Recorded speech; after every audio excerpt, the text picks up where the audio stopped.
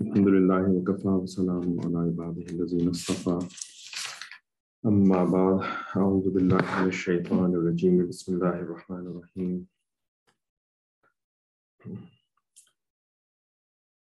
لو کان فیہما آلہۃ الا اللہ لفسدتا فسبحان اللہ رب العرش عما یصفون لا يسأل عما يفعل وهم يسألون إلى الآخر. سبحان ربك رب العزة عما يصفون وسلام على المرسلين والحمد لله رب العالمين. اللهم صل على سيدنا محمد وعلى آل سيدنا محمد وبارك وسلم. اللهم أرنا الحق حقا وارزقنا اتباعه وأرنا الباطل باطلا وارزقنا اجتنابه.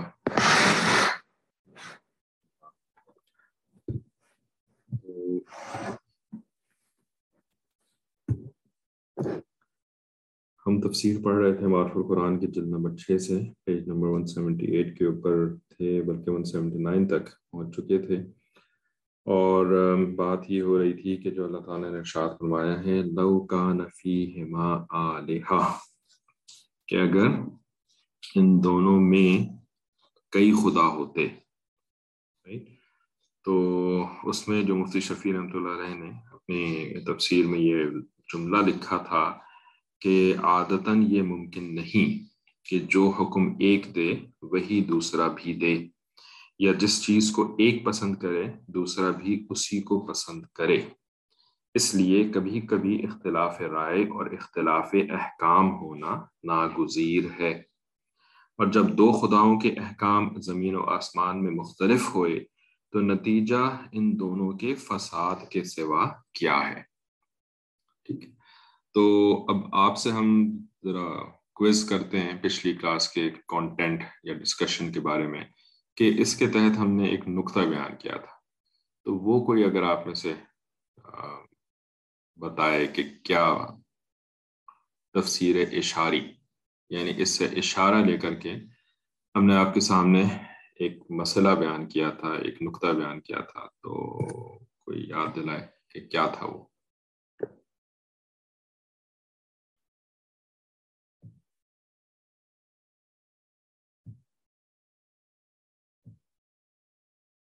اس کو ذرا ڈسکرائب کرنے کی کوشش کریں کہ جی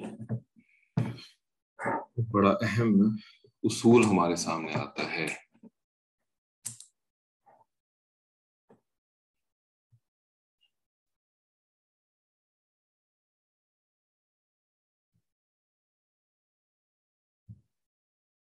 اگر کوئی لکھ رہا ہے تو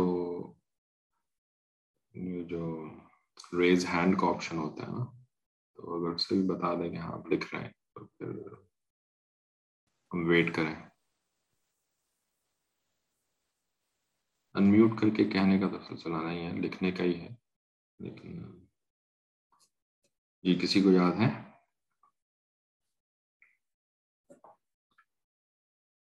کیا سبق ہم نے حاصل کیا تھا اس جملے سے؟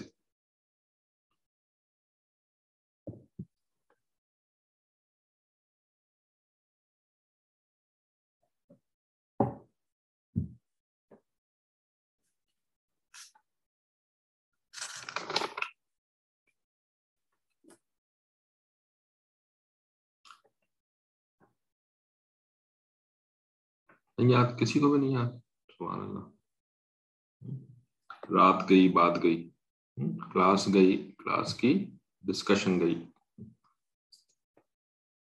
کچھ یاد نہیں ہے، کچھ سمجھ میں نہیں آیا تھا، کچھ لکھا نہیں تھا. لکھ لیتے ہیں تو پھر آسانی ہو جاتی ہے، ورنہ پھر ظاہر سی بات ہے کلاس ختم ہوئی، پھر اس کے بعد گھر میں کام ہوتے ہیں، بچوں کے شور ہوتے ہیں، ان کو پڑھانا ہوتا ہے، ان کو بہت کچھ کروانا ہوتا ہے، تو پھر ذہن سے چیزیں محو ہو جاتی ہیں. اور یہ ایک طبیعی بات ہے، ایک نیچرل بات ہے. عورتوں کی تو کیا، مردوں کے محو ہو جاتی ہیں، جن کو کہ بچوں کے ساتھ اتنا زیادہ ڈیل نہیں بھی کرنا پڑتا، تو عورتوں کو تو اور زیادہ کرنا پڑتا ہے، تو پھر یاد رکھنا چیزوں کو مشکل ہو جاتا ہے. تو اس کا ایک بڑا آسان سا حل ہوتا ہے کہ اپنے سامنے کچھ لے کر کے بیٹھا کریں اور اس پہ کچھ جاٹ ڈاؤن کر لیا کریں، کوئی پوائنٹ، کوئی نقطہ، کوئی لفظ. کی ورڈز بھی تو ہوتے ہیں نا، کی ورڈز. کی ورڈز کا مطلب یہ ہوتا ہے کہ آپ کو پورا جملہ لکھنے کی ضرورت نہیں ہے، بلکہ صرف اس جملے کے جو مسئلہ جو ڈسکس ہو رہا ہے نا اس کا کی ورڈ لکھنے اپنے پاس، تو اس سے بھی پھر بہت ساری چیزیں یاد آ جاتی ہیں اس کو دیکھ کر کے. تو ایسا بھی کسی نے نہیں لکھا.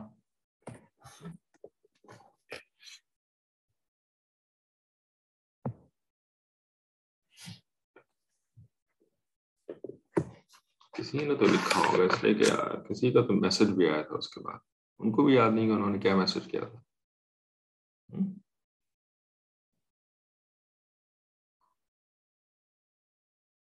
جی بتائیے،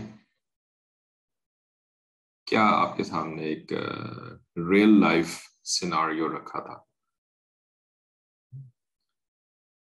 لرن دا اسکل آف مشورہ making between husband and wife.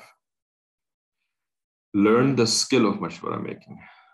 ٹھیک ہے، چلیں شکر ہے، یہ تو آپ کو یاد آ گیا کہ ہاں گھر کی بات ہوئی تھی اور شوہر بیوی کے درمیان جو تعلقات ہوتے ہیں اس کی بات ہوئی تھی. لیکن اس ڈسکشن کو شروع کہاں سے کیا تھا؟ شروع کہاں سے کیا تھا کہ یہ جو ایک تصور ہوتا ہے نا فیملی میں مشورے کی اہمیت، ٹھیک ہے یہ بعد کی بات تھی، لیکن اس کی ابتدا کہاں سے کری تھی؟ اس کی ابتدا یہ کری تھی کہ یہ جو ایک خاندانوں یہ جو ایک تصور، کیا کہتے ہیں، نو بیاہتی ہے نا، جن کی نئی نئی شادی ہوئی ہوتی ہے تو ان کے دماغ میں جو ایک تصور بیٹھا ہوا ہوتا ہے کہ جی شوہر اور بیوی کے درمیان کمپیٹیبلٹی ہے نا، کمپیٹیبلٹی کا لفظ استعمال کرتے ہیں. تو کمپیٹیبلٹی سے مراد کیا ہوتی ہے ذہن میں؟ وہ یہ نہیں ہوتی کہ جی دونوں کے خاندان جو ہیں وہ ایک معاشرتی لیول کے ہوں، اور یعنی جیسے کہ یعنی بیسیکلی فیملی بیک گراؤنڈز دونوں کا یعنی سملر ہو.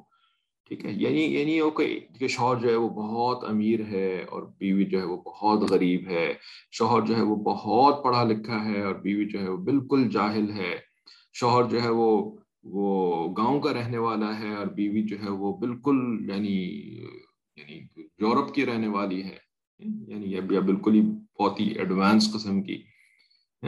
تو یہ والی کمپیٹیبلٹی تو جینوئن ہے، ٹھیک ہے نا. اس کو تو کہتے ہیں کف. اور یہ سنت ہے کہ کف میں شادی کرنی چاہیے، ٹھیک ہے، کف دیکھ کر کے شادی کرنی چاہیے کہ بھائی بالکل انکمپیٹیبل شادی نہیں کرنی چاہیے، ٹھیک ہے نا، انلیس کہ شادی کروانے والا کوئی بڑا ہو، ٹھیک ہے، کوئی بڑا ایسا عقل مند اور متقی انسان ہو کہ جس نے کہ شادی کروائی ہو، ٹھیک ہے. تو وہ شادی جو ہے نا وہ کف کے باہر بھی ہو سکتی ہے. جب کسی ایسے عقل مند اور صاحب مشورہ، اہل مشورہ شخص نے شادی کروائی ہو نا، تو اس میں آپ کف کے بغیر بھی شادی کر سکتے ہیں، ٹھیک ہے. جیسے کہ اس کی بہت ساری مثالیں ہیں، صحیح ہے. لیکن عمومی طور پر جو میاں بیوی کے درمیان یعنی جو رشتہ کروانا چاہیے نا، اس میں کف دیکھنا چاہیے، اور کف کا مطلب ہوتا ہے کمپیٹیبلٹی. لیکن کمپیٹیبلٹی کا مطلب کیا ہوتا ہے؟ کمپیٹیبلٹی سے مراد کیا ہوتی ہے کہ معاشی کمپیٹیبلٹی، معاشرتی کمپیٹیبلٹی اور تعلیمی کمپیٹیبلٹی، یہ ساری چیزیں دیکھنی ہوتی ہیں، ٹھیک ہے. لیکن جو تصور ایک نئے شادی شدہ لڑکے اور لڑکی کے ذہن کے اندر ہوتا ہے نا کہ جی جب ہم شادی کر کے اکٹھا رہنا شروع کریں گے نا تو اب ہم دونوں کے درمیان کمپیٹیبلٹی ہونی چاہیے. کیا مطلب؟ مینٹل کمپیٹیبلٹی کہ جو میں سوچ رہا ہوں وہی وہ بھی سوچے. جو لڑکا سوچتا ہے کہ لڑکا یہ توقع رکھتا ہے کہ جو میرے ذہن میں آ رہا ہے وہی جو ہے وہ میری بیوی کے ذہن میں بھی آنا چاہیے، جو میری بیوی کے ذہن میں آ رہا ہے وہی جو ہے وہ میرے ذہن میں بھی آنا چاہیے. تب جو ہے نا ہم ایک خوشگوار زندگی گزار سکتے ہیں، ورنہ ہم خوشگوار زندگی نہیں گزار سکتے، ٹھیک ہے نا. اب بیوی ایک بات کہہ رہی ہے، شوہر دوسری بات کہہ رہا ہے، بیوی کی کچھ پسند ہیں، شوہر کی دوسری پسند ہیں، بیوی کو ڈارک کلرز اچھے لگتے ہیں، شوہر کو لائٹ کلرز اچھے لگتے ہیں، بیوی کو گھر کے اندر جو ہے وہ اس قسم کا فرنیچر اچھا لگتا ہے، شوہر کو گھر کے اندر دوسری قسم کا فرنیچر اچھا لگتا ہے، تو سمجھتے ہیں کہ جی یہ تو کمپیٹیبلٹی نہیں ہے، وی آر ناٹ کمپیٹیبل. ٹھیک ہے نا، we are not compatible, we can not live together, ہماری آپس میں نہیں چلے گی، ہم نہیں چل سکتے. ٹھیک ہے نا، تو پھر لڑائی جھگڑے دنگا فساد، اور آج کل تو بڑی آسانی کے ساتھ طلاق بھی ہو جاتی ہے.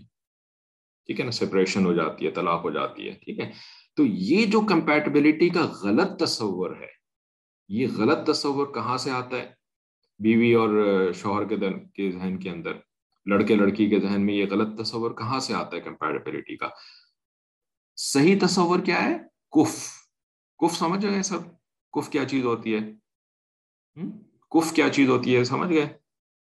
جو سنت کا ہے، سنت سے ثابت ہے کہ کف ہونا چاہیے میاں بیوی کے درمیان شادی سے پہلے.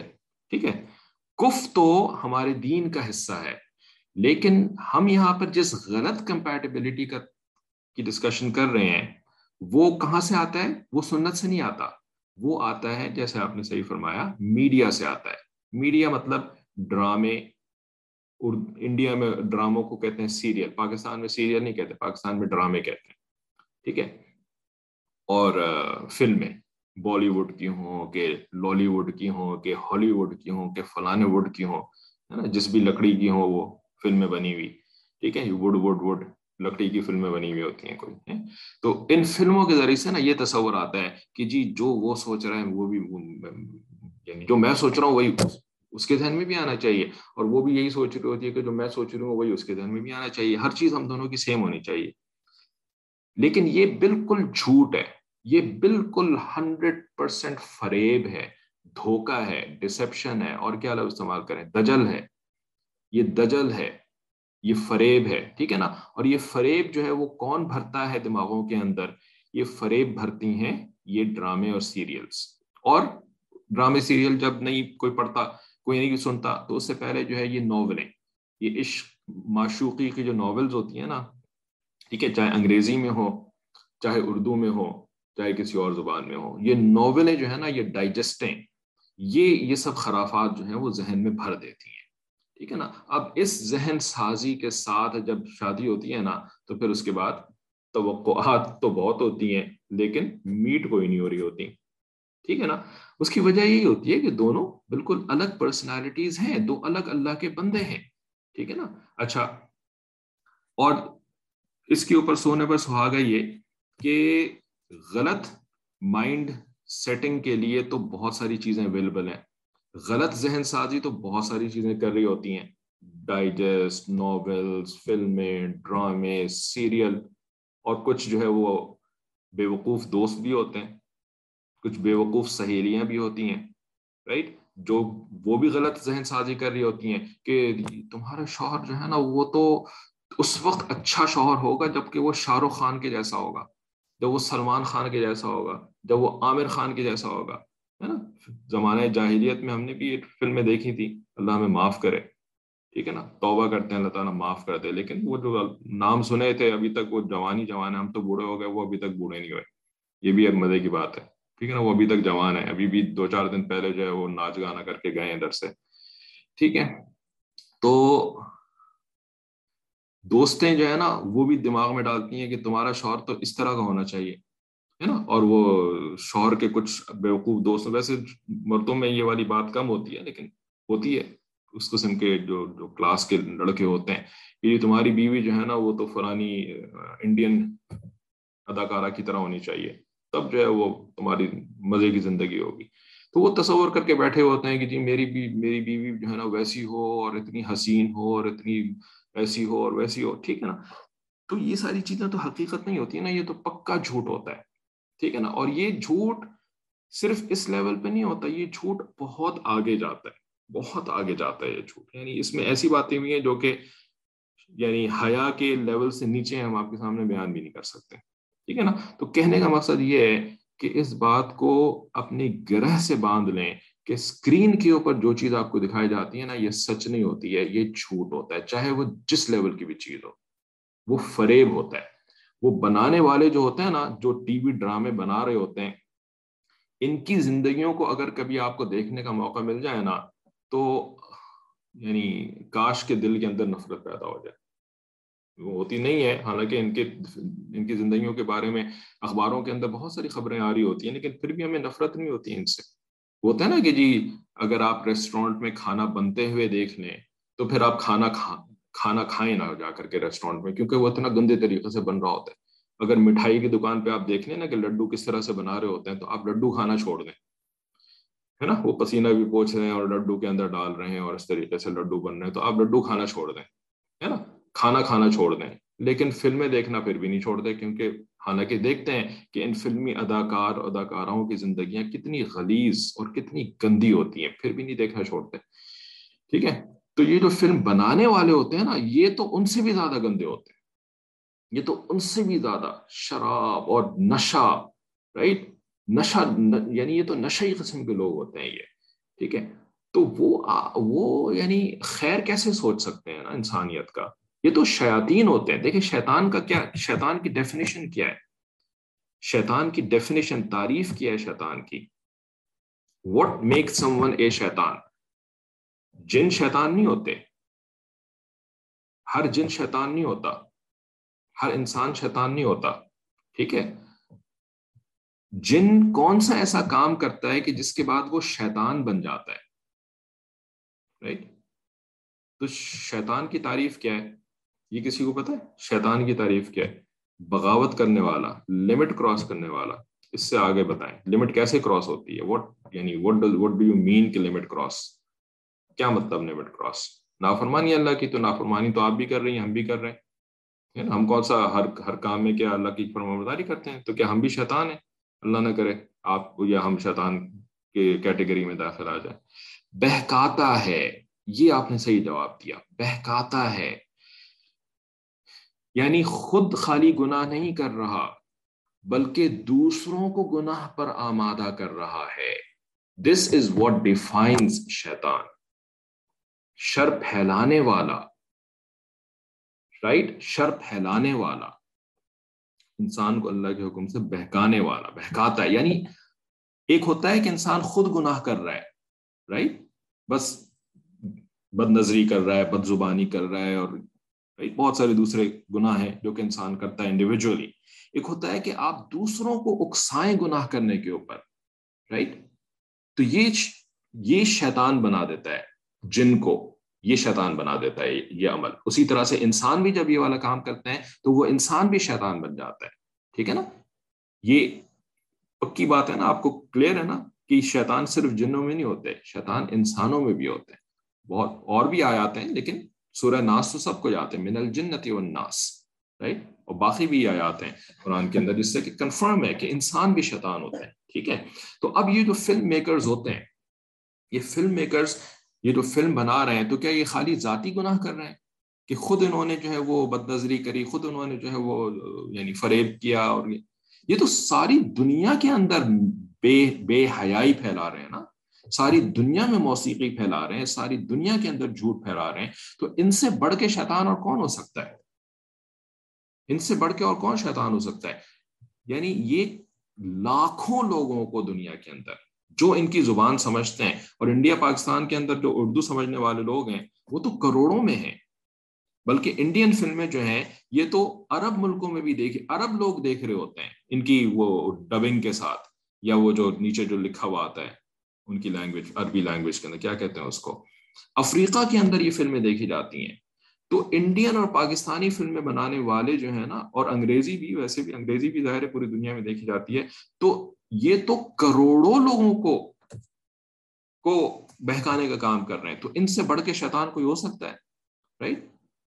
تو ہم جو ہے وہ ان کی بنائی ہوئی چیزوں کو دیکھ رہے ہوتے ہیں شوق سے، اور اپنے بچوں کو بھی بٹھا کر کے دکھا رہے ہوتے ہیں، رائٹ. تو کیا بنے گا پھر ہمارا اور ہماری اولاد کا؟ ٹھیک ہے نا. تو اب یہاں سے جو ہے نا وہ تو ہو رہی ہے ذہن سازی. ٹھیک ہے نا. شادی سے پہلے بچوں کی ایسی ذہن سازی ہو رہی ہے، تو پھر اس کے بعد شادی کے بعد کون سی خیر آئے گی ان کی زندگی کے اندر. ٹھیک ہے نا. اور دوسرے سائڈ پہ کہ جی انسانیت سازی، پازیٹیو ذہن سازی، یہ کون کر رہا ہے؟ یہ کوئی نہیں کرنے والا. نہ تو ماں کو پتا کہ کیسے اپنی بیٹی کی ذہن سازی کرنی ہے، سوائے اس کے کہ اس کو اگر پرانے زمانے میں کھانا پکانا سکھا دیا، سلائی کڑھائی سکھا دی، رائٹ، اس کے علاوہ تو کچھ نہیں. اور اب تو ظاہر ہے اب کھانا پکانے کا بھی ٹائم نہیں ہے، کیونکہ بیٹی نے پڑھنا ہے، بیٹی نے جو ہے وہ کالج جانا ہے، بیٹی نے یونیورسٹی جانا ہے، بیٹی نے جو ہے وہ ٹاپ کرنا ہے. تو اب تو اس کے پاس کھانا سیکھنے کا بھی ٹائم نہیں، سلائی کڑھائی تو دور کی بات ہو گئی. ٹھیک ہے نا. تو سلائی کڑھائی کھانا اگر پرانے زمانے میں سکھایا بھی جاتا تھا تو بھائی اس سے جو ہے وہ سسرال میں جا کر کے رہنا، شوہر کے ساتھ زندگی گزارنا، ایک بالکل مختلف انسان کے ساتھ، ایک بالکل الگ انڈیویجول کے ساتھ اپنی زندگی جو ہے وہ ایک چھت کے نیچے لباس کی طرح سے چپک کر کے گزارنا. اللہ تعالیٰ نے فرمایا نا کہ تم ان کے لیے لباس ہو، وہ تمہارے لیے لباس ہیں. تو لباس کی طرح زندگی گزارنا یہ کیسے آئے گا؟ کون سکھائے گا یہ ساری باتیں؟ یہ خود بخود آ جائیں گی. یہ وہی نازل ہوگی کوئی شادی کے بعد لڑکے اور لڑکی کے اوپر، الہام آئیں گے ان کے اوپر کہ جی ایسے کرنا چاہیے اور ایسے نہیں کرنا چاہیے. بھائی یہ سیکھنے سکھانے کی چیزیں ہیں نا، یہ کون سیکھے گا؟ کب سکھائیں گے؟ رائٹ.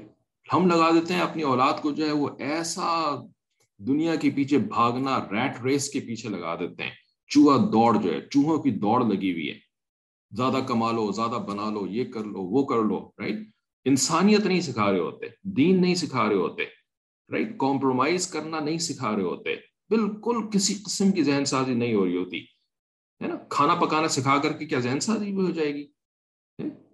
تو یہ سب کہاں سے آئے گا نا؟ تو بھئی یہ تو زندگی کا لازمی جز ہے، اس کے بغیر آپ کی زندگی خوشگوار کیسے ہو سکتی ہے؟ تو یہ سیکھنے کی چیزیں ہیں، ان کے لیے علم حاصل کرنا پڑے گا اور اپنی اولادوں کو سکھانا پڑے گا، تب کہیں جا کر کے ان کی زندگی بہتر ہوگی. ٹھیک ہے. تو عادتاً یہ ممکن نہیں ہے کہ ایک گھر کے اندر جب جیسے یہ گھر جو ہے وہ ایک دنیا ہے، ٹھیک ہے نا. اب اس دنیا کے اندر آپ نے دو خدا رکھ دیے، دو خدا، ٹھیک ہے نا. یہ جو گھر کی دنیا ہے اس کے دو خدا ہیں، ایک شوہر ہے، ایک بیوی ہے. تو اب دونوں جو ہے وہ ایک ہی طرح سوچ رہے ہوں، ایک ہی فیصلے کر رہے ہوں، ایک ہی چیز کو پسند کر رہے ہوں، یہ ممکن نہیں ہے. ٹھیک ہے نا. پہلی بات. دوسری بات جو کہ پچھلی کلاس کے اندر نہیں کری تھی وہ یہ کہ اگر دونوں خدا ہوں، ٹھیک ہے، تو فساد ہوگا. ٹھیک ہے. دونوں خدا ہوں تو فساد ہوگا، یعنی دونوں اپنے آپ کو خدا سمجھتے ہوں، جیسے شوہر اور بیوی. ٹھیک ہے. تو وہ یہ بھی سمجھ رہا ہوگا کہ میں بھی خدا ہوں، وہ بھی سمجھ رہی ہوگی کہ میں بھی خدا ہوں. ٹھیک ہے. تو یہ ریسیپی سمجھتے ہیں نا، کھانے کی ترکیب. تو it's a recipe for disaster جب دونوں میاں بیوی جو ہے نا اپنے آپ کو خدا سمجھتے ہوں. تو اللہ تعالیٰ نے کیا سسٹم بنایا ہے کہ اللہ تعالیٰ نے دونوں کو ایک لیول پر نہیں رکھا ہے. اللہ تعالیٰ نے دونوں کو ایک لیول پر نہیں رکھا ہے. ٹھیک ہے. للرجال علیہن درجہ، ان عورتوں کے اوپر مردوں کو ایک درجہ دیا ہے، ایک اوپر کا درجہ دیا ہے. ٹھیک ہے نا. الرجالون قوامون علی النساء. ٹھیک ہے. کہ مرد جو ہے وہ عورتوں سے ایک درجہ اوپر ہے. ٹھیک ہے. قوام کا مطلب ہے ایک درجہ اوپر. ٹھیک ہے نا. قوام ان کے ریسپانسبل ہیں. ٹھیک ہے. تو اس کا مطلب کیا ہے کہ دونوں ایک لیول پر نہیں ہیں. لیکن یہ مطلب اس کا نہیں ہے کہ جی مرد جو ہے وہ خدا ہے اور عورت جو ہے وہ نعوذ باللہ وہ ہے بندی ہے. ٹھیک ہے نا. یہ باندی ہے اور وہ جو ہے معبود ہے. یہ نہیں ہے. ٹھیک ہے. مجازی خدا والا جو کانسیپٹ ہے وہ آتا ہے درجہ کے لیول کے اندر، درجہ کے معنی میں، کہ مرد کو جو ہے وہ اوپر کا درجہ دیا، عورت کو نیچے کا درجہ دیا. ٹھیک ہے. تو گھر کے اندر جو ہے نا اگر دونوں ایک لیول کے ہوں گے نا تو فساد ہوگا، بالکل ویسے ہی جیسے دنیا کے اندر اگر دو خدا ہو نا تو دنیا کے اندر فساد ہوگا. ٹھیک ہے. تو اللہ تعالیٰ نے یہاں پہ کیا سسٹم بنایا کہ مرد کو جو ہے وہ مختار نہیں بنایا. مختار کا مطلب ہوتا ہے ہر چیز کا اختیار رکھنے والا. ٹھیک ہے. لیکن ایک درجہ اوپر دیا ہے. اس کا مطلب کیا ہے؟ اس کا مطلب یہ ہے کہ مرد اور عورت جو ہیں یہ مشورے کے ساتھ چلیں گے. ٹھیک ہے. مرد عورت سے مشورہ کرے گا، عورت بھی اپنے معاملات میں مرد سے مشورہ، شوہر سے مشورہ کرے گی. ٹھیک ہے. گھر کے معاملات میں گھر کو کیسے چلانا ہے، ٹھیک ہے نا، اس کے اندر شوہر جو ہے وہ بیوی سے مشورہ کرے گا، بیوی شوہر کو رائے دے گی. ٹھیک ہے. لیکن اوپر کے درجے کا مطلب کیا ہے کہ جی شوہر اوپر کے درجے میں ہے اور بیوی نیچے کے درجے میں. اس کا یہ مطلب ہے کہ جو فائنل ڈیسیشن ہوتا ہے نا, فائنل ڈیسیشن, رائٹ, کہ جی الٹیمیٹلی کرنا کیا ہے, یہ فائنل ڈیسیشن دونوں کے پاس نہیں ہو سکتا. ٹھیک ہے, دونوں کے پاس ہونے کا مطلب یہ ہے کہ دونوں برابر ہیں. ٹھیک ہے, دونوں کے پاس فائنل ڈیسیشن کی اتھارٹی اگر آپ دے دیں گے نا, اس کا مطلب یہ دونوں برابر ہیں. اور جب دونوں برابر ہیں تو فائنل ڈیسیشن کے اندر فساد. ٹھیک ہے نا, اب اگر فساد چاہتے ہیں تو پھر ٹھیک ہے, دونوں برابر رہیں, دونوں ایک دوسرے کو برابر سمجھے, یعنی اپنے آپ کو اگلے کے برابر سمجھو. ٹھیک ہے, فساد رہے گا, فساد سے پھر نہیں بچ سکتے. ٹھیک ہے, اللہ تعالیٰ جس نے کہ بنایا ہے وہ یہ کہہ رہے ہیں کہ الرجال قوامون علی النساء. ٹھیک ہے, اور ایک اور جگہ پہ کہہ رہے ہیں کہ ان کو ایک درجہ اوپر بنایا. اب ہم کہتے ہیں نہیں میں زیادہ سمجھ رکھتی ہوں, اللہ کو کیا پتا, خدا کو کیا پتا کہ کیا ہونا چاہیے, میرے گھر کا نظام کیسے چلنا چاہیے, مجھے زیادہ پتا ہے, میں ہوں نا آخر کو انٹیلیجنٹ, میں ہوں نا آخر کو پڑھی لکھی ہے نا, اور یونیورسٹی چلی گئی تو پھر اور بھی زیادہ دماغ خراب ہو جاتا ہے, رائٹ. تو اللہ کو کیا پتا کہ میرے گھر کا نظام کیسے چلنا چاہیے, مجھے پتا ہے نا. ٹھیک ہے, تو میں I am on the same level. ٹھیک ہے, تو جب آپ اس طریقے سے کریں گے کہ I am on the same level as the other person, گھر میں بھی فساد ہوگا, آپ کی روح میں بھی فساد ہوگا, آپ کے اپنے اندر بھی فساد ہوگا اور آپ کے گھر میں بھی فساد ہوگا. ٹھیک ہے نا, اپنے آپ کو خدا سمجھ رہے ہیں, اپنے آپ کو جو حقیقی خدا ہے اس سے زیادہ عقل مند سمجھ رہے ہیں, تو پھر سکون تو نہیں ملنے والا ہے. ٹھیک ہے, تو فائنل اتھارٹی, فائنل ڈیسیشن, ٹھیک ہے نا, جس کو کہ ویٹو پاور بھی کہتے ہیں, جس کو کہ الٹیمیٹ جو بھی کہہ رہے ہیں آپ اس کے لیے الفاظ استعمال کر لیں, وہ اللہ تعالیٰ نے شوہر کو دیا.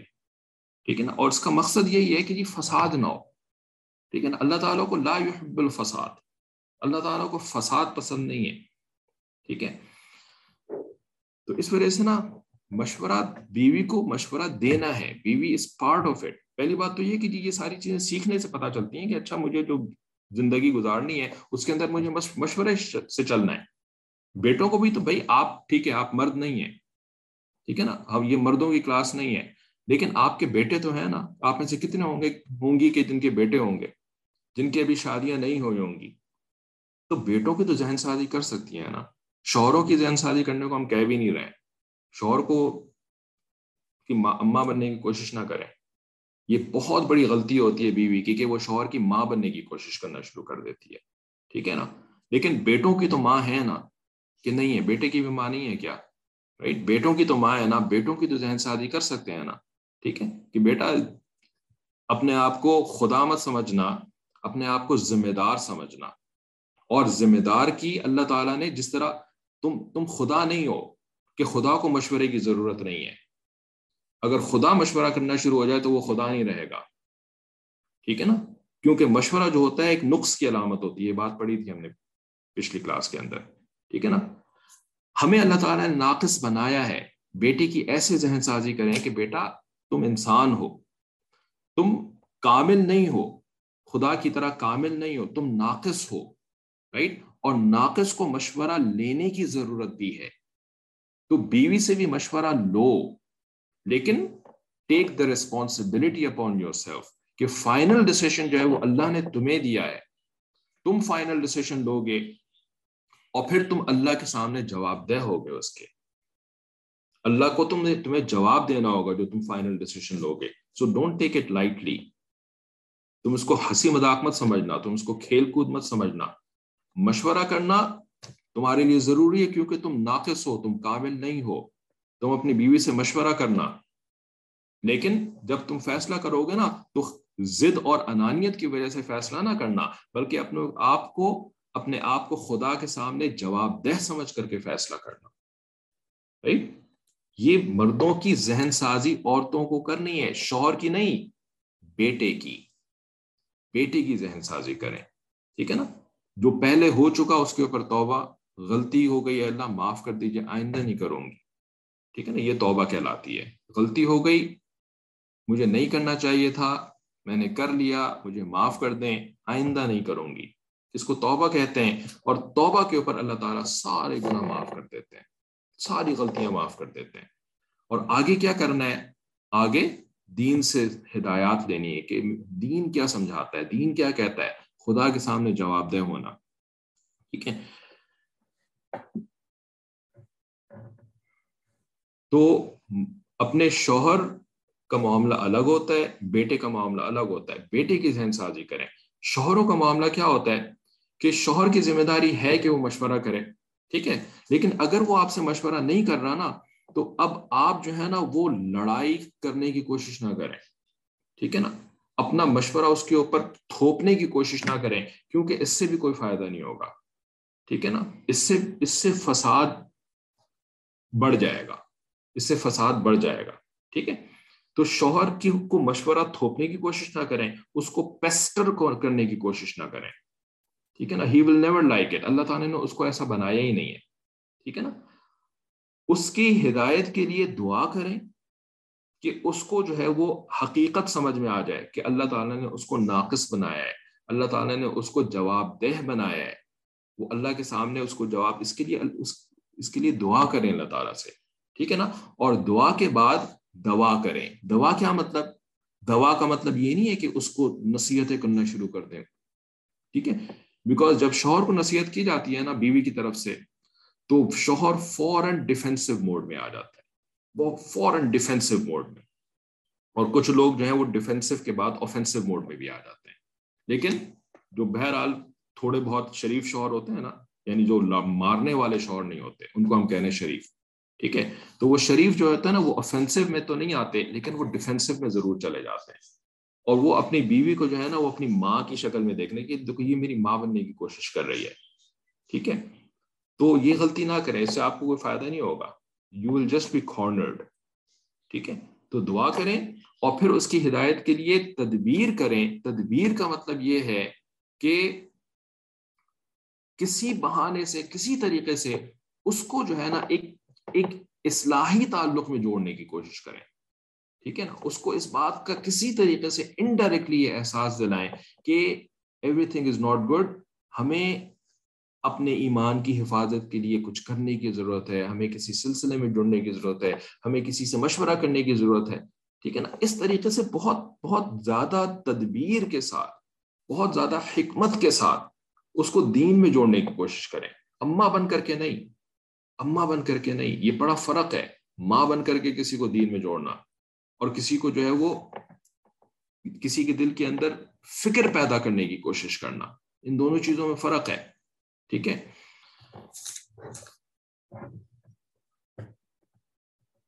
تو یہاں پر ہمارے لیے بہت اہم کچھ نصیحتیں ہیں. ٹھیک ہے.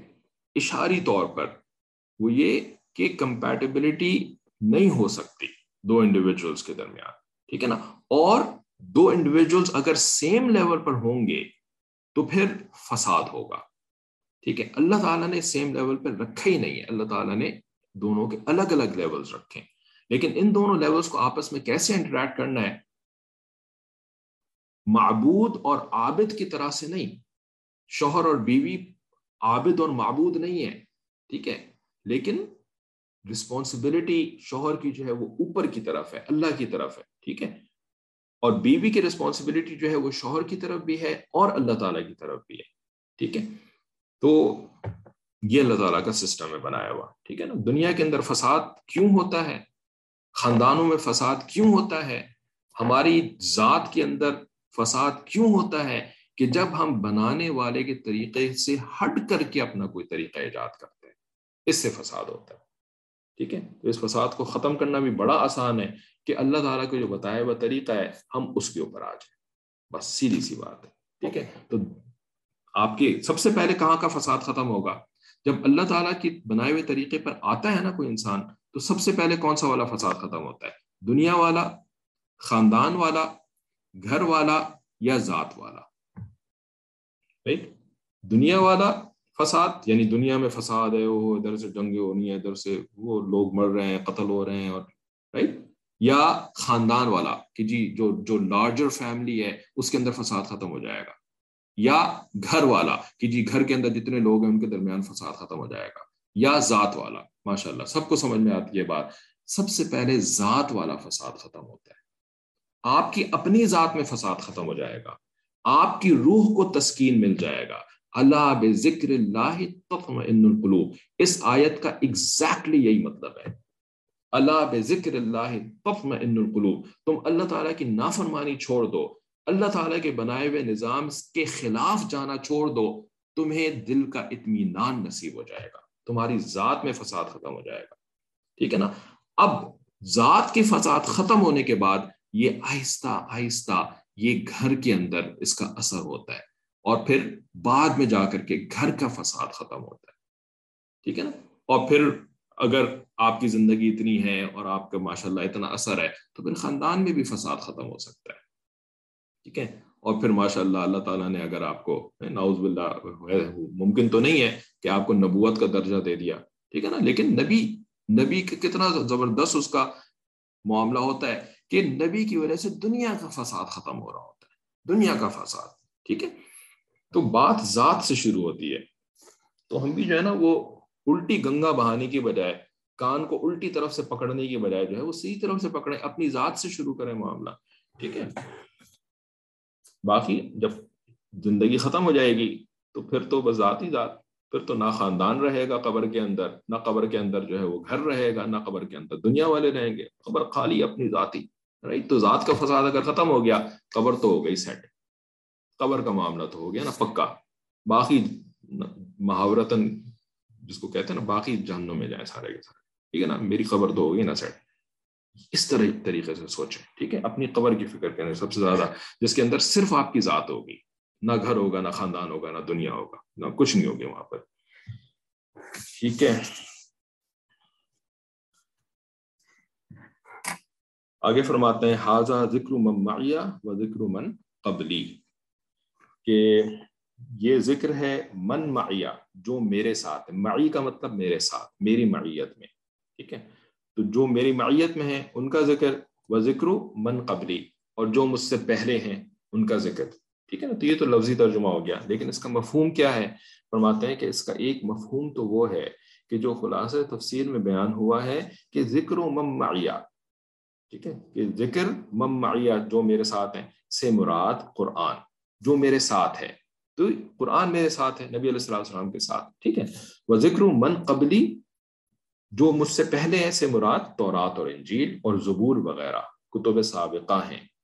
اور معنی آیت کے یہ ہیں کہ میرا اور میرے ساتھ والوں کا قرآن اور پچھلی امتوں کی کتابیں تورات و انجیل وغیرہ موجود ہیں. یعنی جو قرآن ہے وہ بھی موجود ہے، تورات انجیل وہ بھی موجود ہیں. کیا ان میں سے کسی کتاب میں اللہ کے سوا کسی کی عبادت کی تلقین موجود ہے؟ ٹھیک. کسی کی عبادت کی تلقین موجود ہے کہ نہ تو قرآن کے اندر، نہ تورات اور انجیل کے درمیان. ٹھیک ہے. نہ ان کے اندر تورات و انجیل وغیرہ میں تحریف ہو جانے کے باوجود یہ تو اب تک بھی کہیں صاف نہیں ہے کہ اللہ کے ساتھ کسی کو شریک کر کے اس کا معبود اس دوسرا معبود بنا لو. ٹھیک ہے. یعنی انجیل میں انہوں نے اللہ کا بیٹا، اللہ کا بیٹا یہ تو کہہ دیا ہے. ٹھیک ہے. لیکن یہ نہیں ہے کہ اللہ تک کے ساتھ شریک بھی وہ ہے، اس کو تم معبود بھی بنا لو.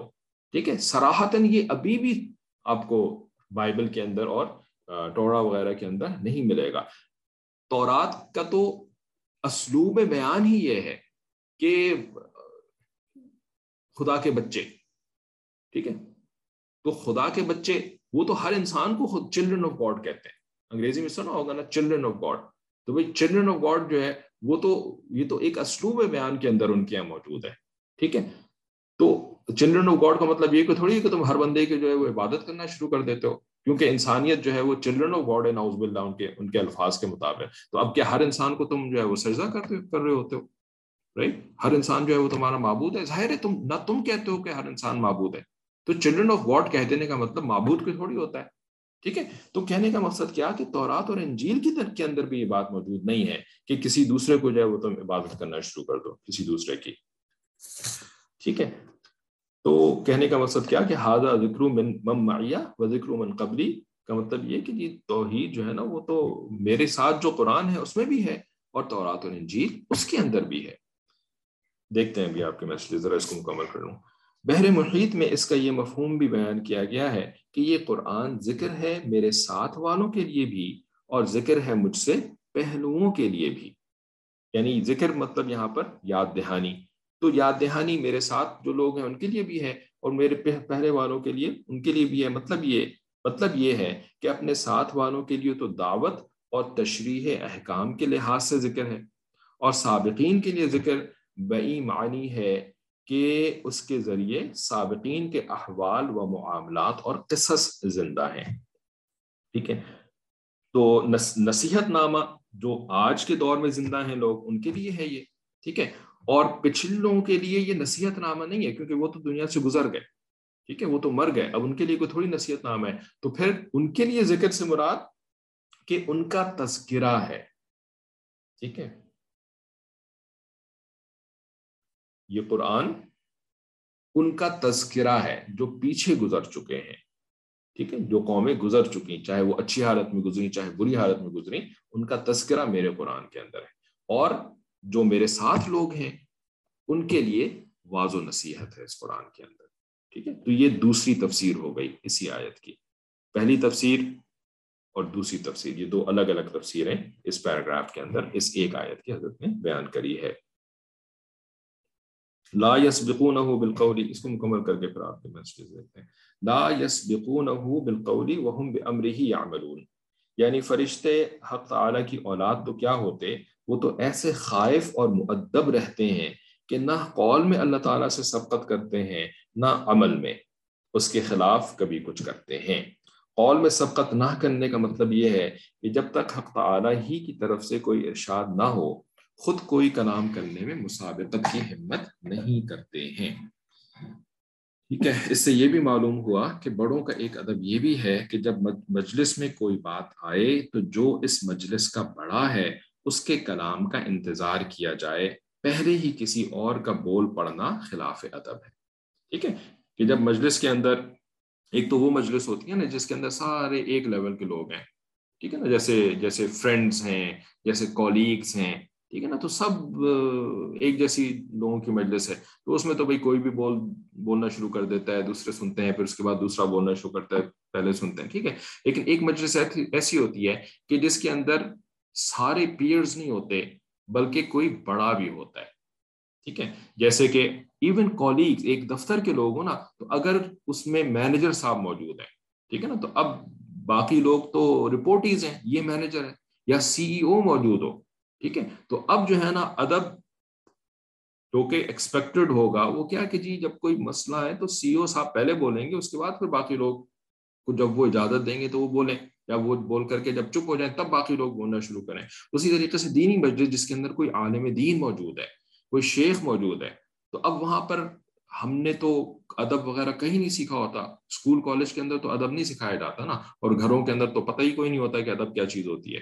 ٹھیک ہے، تو اس وجہ سے نا ایسے لوگ جب ایون مشائخ کی مجلس میں بھی بیٹھتے ہیں نا، تو جہاں کوئی بات ہے بولنا شروع ہو گیا کوئی بندہ، ہے نا، اب جو ہے وہ یعنی بالکل بہت پرلے درجے کی بے ادبی ہوتی ہے. ٹھیک ہے، تو اس سے ہمیں سیکھنا چاہیے کہ نہیں، یہ ادب نہیں ہے، بلکہ جو بڑا ہوتا ہے تو اس کے بولنے کا انتظار کرنا، پھر اس کے بعد اگر وہ خاموش ہو جائیں پھر وہ دوسروں کی طرف دیکھیں کہ جی آپ بھی کچھ بتا دیں، کچھ بولنا چاہیں تو بولیں، تب بولنا، ورنہ نہیں بولنا.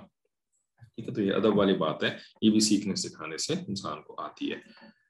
اب آپ کے جو دو میسیجز آئے ہوئے ہیں کہ یہ کیسے پتا چلے گا کہ کیفیت اطمینان والی ہے یا بے حسی والی ذات کے سکون کے ضمن میں؟ کیفیت اطمینان والی ہے یا بے حسی والی؟ بے حسی والی کیفیت اور اطمینان والی کیفیت، یہ تو حالات کو دیکھ کر کے اس کا جواب دیا جا سکتا ہے کہ یہ جو بندہ ہے اس کے حالات کیسے ہیں، اور وہ اگر یعنی بالکل خاموش ہے یا یہ کہ اپنے کام سے کام رکھا ہوا ہے، تو یہ اس کی بے حسی کی وجہ سے ہے یا یہ اس کے اطمینان کی وجہ سے ہے. ٹھیک ہے، تو ویسے تو کانٹیکس کو اور حالات کو دیکھ کر کے اس کا جواب دیا جا سکتا ہے. ورنہ اگر کوئی آپ ایک تھیوریٹیکل آنسر چاہتی ہیں تو تھیوریٹیکل آنسر جو ہوتا ہے نا وہ تھوڑا سا فلوسافیکل بھی ہوتا ہے. ٹھیک ہے، تھیوریٹیکل آنسر جو ہے نا وہ اتنا یعنی پریکٹیکل ہمیشہ نہیں ہو پاتا ہے، بیکاز پریکٹیکل کا تعلق جو ہوتا ہے وہ پریکٹیکل حالات کے ساتھ ہوتا ہے، اور جہاں پر بالکل کوئی حالات نہیں ہو، بس ایک اصول کی بات پوچھ لی گئی، تو اصول کی بات کا جواب جو ہوتا ہے نا وہ پھر اتنا پریکٹیکل اور آسانی سے سمجھ میں نہیں آتا، وہ تھوڑا سا فلسافیکل ہوتا ہے. ٹھیک ہے، تو اب اس کا فلسافیکل آنسر کیا ہے کہ جی اطمینان کا مطلب یہ ہوتا ہے کہ اللہ تعالیٰ کی اطاعت میں زندگی گزر رہی ہے. ٹھیک ہے نا، اللہ تعالیٰ کی اطاعت میں زندگی گزر رہی ہے. تو اب یہ بندہ جو سکون کے ساتھ ہے نا، تو اس کو کہیں گے کہ جی یہ اطمینان ہے، یہ تطمئن القلوب ہے، کیونکہ یہ اطاعت والی زندگی گزار رہا ہے. ٹھیک ہے نا، ذکر سے مراد اطاعت ہے. اللہ بذکر اللہ تطمئن القلوب، یہ جو آیت ہے نا کہ کان کھول کے سن لو، غور سے سن لو کہ دلوں کا اطمینان اللہ کی یاد کے ساتھ وابستہ ہے. یہاں پر یاد سے مراد اطاعت ہے، اطاعت. ٹھیک ہے، تو اگر اطاعت والی زندگی گزار رہا ہے اور پھر ٹھنڈ میں ہے، اطمینان میں ہے، تو یہ قلبی اطمینان ہے. ٹھیک ہے نا، کیونکہ اطاعت کی زندگی ہے نا، گناہوں والی زندگی نہیں ہے، جھوٹ نہیں بول رہا، دھوکے نہیں دے رہا، فریب نہیں کر رہا، نماز قضا نہیں کر رہا، رائٹ، اور جو ہے وہ بہت سارے گناہ ہے نا نہیں کر رہا، بلکہ اللہ کی مان کی زندگی گزار رہا ہے، تو یہ اطمینان ہے. ٹھیک ہے، اور اگر اطاعت والی زندگی نہیں ہے بلکہ حرام کر رہا ہے، گناہ کبیرہ کر رہا ہے، اور پھر ٹھنڈ میں، پھر بظاہر سکون میں زندگی نظر آ رہی ہے، اس کا مطلب کیا ہے؟ بے حسی. ٹھیک ہے، تو یہ ہے آپ کے سوال کا تھیوریٹیکل جواب. ٹھیک ہے، باقی یہ کہ کسی کی زندگی دیکھ کر کے جو ہے وہ، اگر آپ کو ایسے تو نہیں پتا چل جاتا نا کہ یہ اطاعت والی زندگی گزر رہی ہے، کہ جی مطلب اکثر جو ہے وہ ظاہری طور پر اطاعت والی نظر آ رہی ہوتی ہے، حقیقت میں اطاعت والی نہیں ہوتی ہے. ٹھیک ہے، تو وہ تو پھر تفصیل جب پتہ لگے گی تبھی پتہ چلتا ہے کہ جی بے حس والا معاملہ ہے کہ اطمینان والا معاملہ ہے. اسی کو رضا بالقضا کہتے ہیں. نہیں، یہ تو جو بات ہوئی ہے ساری رضا بالقضا والی بات نہیں ہے. رضا بالقضا اللہ تعالیٰ کے فیصلوں کے اوپر اطمینان، لیکن اللہ تعالیٰ نے جو نظام زندگی بنایا ہے اس نظام زندگی کو مان کر کے زندگی گزارنا، تو یہ تو سمپل اطاعت ہی کہلائے گا. ٹھیک ہے، کہ اللہ تعالیٰ کی اطاعت. ہاں بھی اللہ تعالیٰ نے مرد کو قوام بنایا ہے، تو fine, I'm happy with it because my creator has decided so. ٹھیک ہے، تو اب رضا بالقضا کا جو لفظ آپ نے یہاں پہ لکھا ہے نا، یہ یہاں پہ فٹ نہیں ہوتا. یہ وہ ایک الگ چیز ہوتی ہے، جیسے نعوذ باللہ ثم نعوذ باللہ کسی کی اولاد کا انتقال ہو گیا. ٹھیک ہے نا، تو اب اللہ تعالیٰ کا فیصلہ تھا جی کہ اولاد کا انتقال ہو گیا، اب اس کے اوپر اللہ تعالیٰ سے راضی ہیں. ٹھیک ہے، تو رضا بالقضا کا جو لفظ ہے نا وہ اس قسم کے کانٹیکس میں استعمال ہوتا ہے. ٹھیک ہے،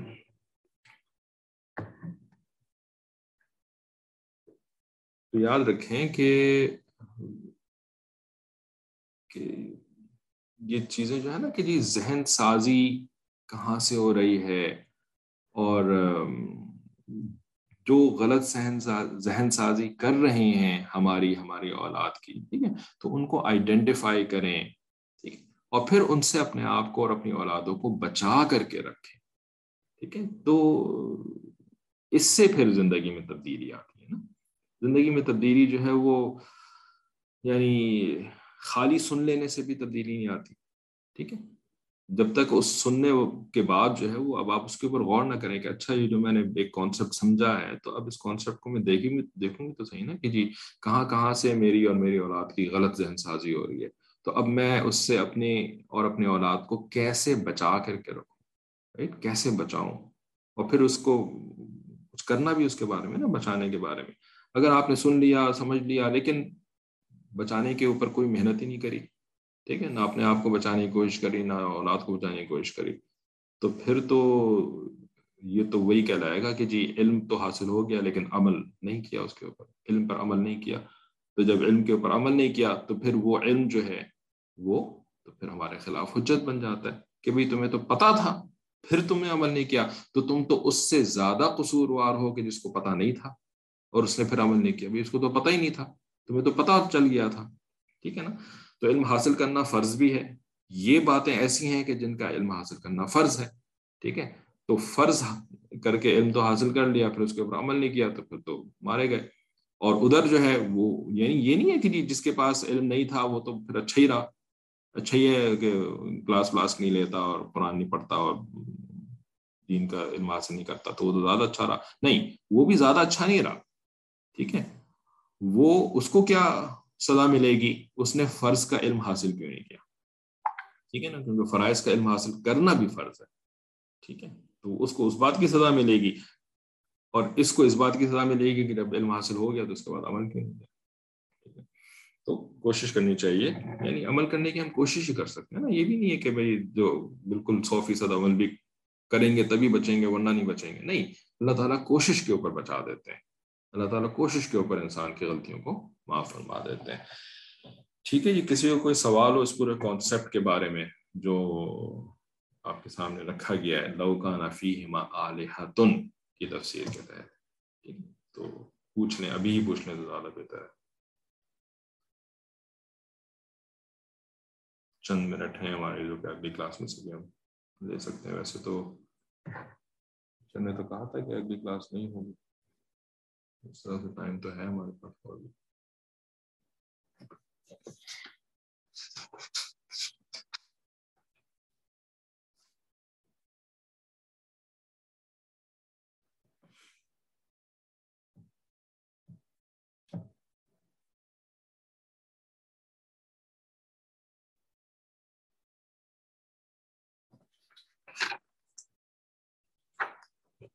اگر کوئی سوال نہیں ہے تو پھر آگے کی آیات انشاءاللہ اگلی کلاس میں شروع کریں گے. ٹھیک ہے, ہو سکتا ہے بلکہ اگلے پیر کو ہم لوگوں کا سفر بھی ہو تو شاید اگلی پیر کی کلاس نہ ہو. بلکہ نہیں, پیر کو تو سفر نہیں ہے, ٹیوزڈے کو شاید وینسڈے کی کلاس نہیں ہوگی پھر اگلی, اگر ہمارا سفر ہو گیا تو. ٹھیک ہے, چلیے پھر کوئی سوال نہیں ہے تو ہم کلاس ختم کر دیتے ہیں. وآخر دعوانا الحمدللہ. السلام علیکم.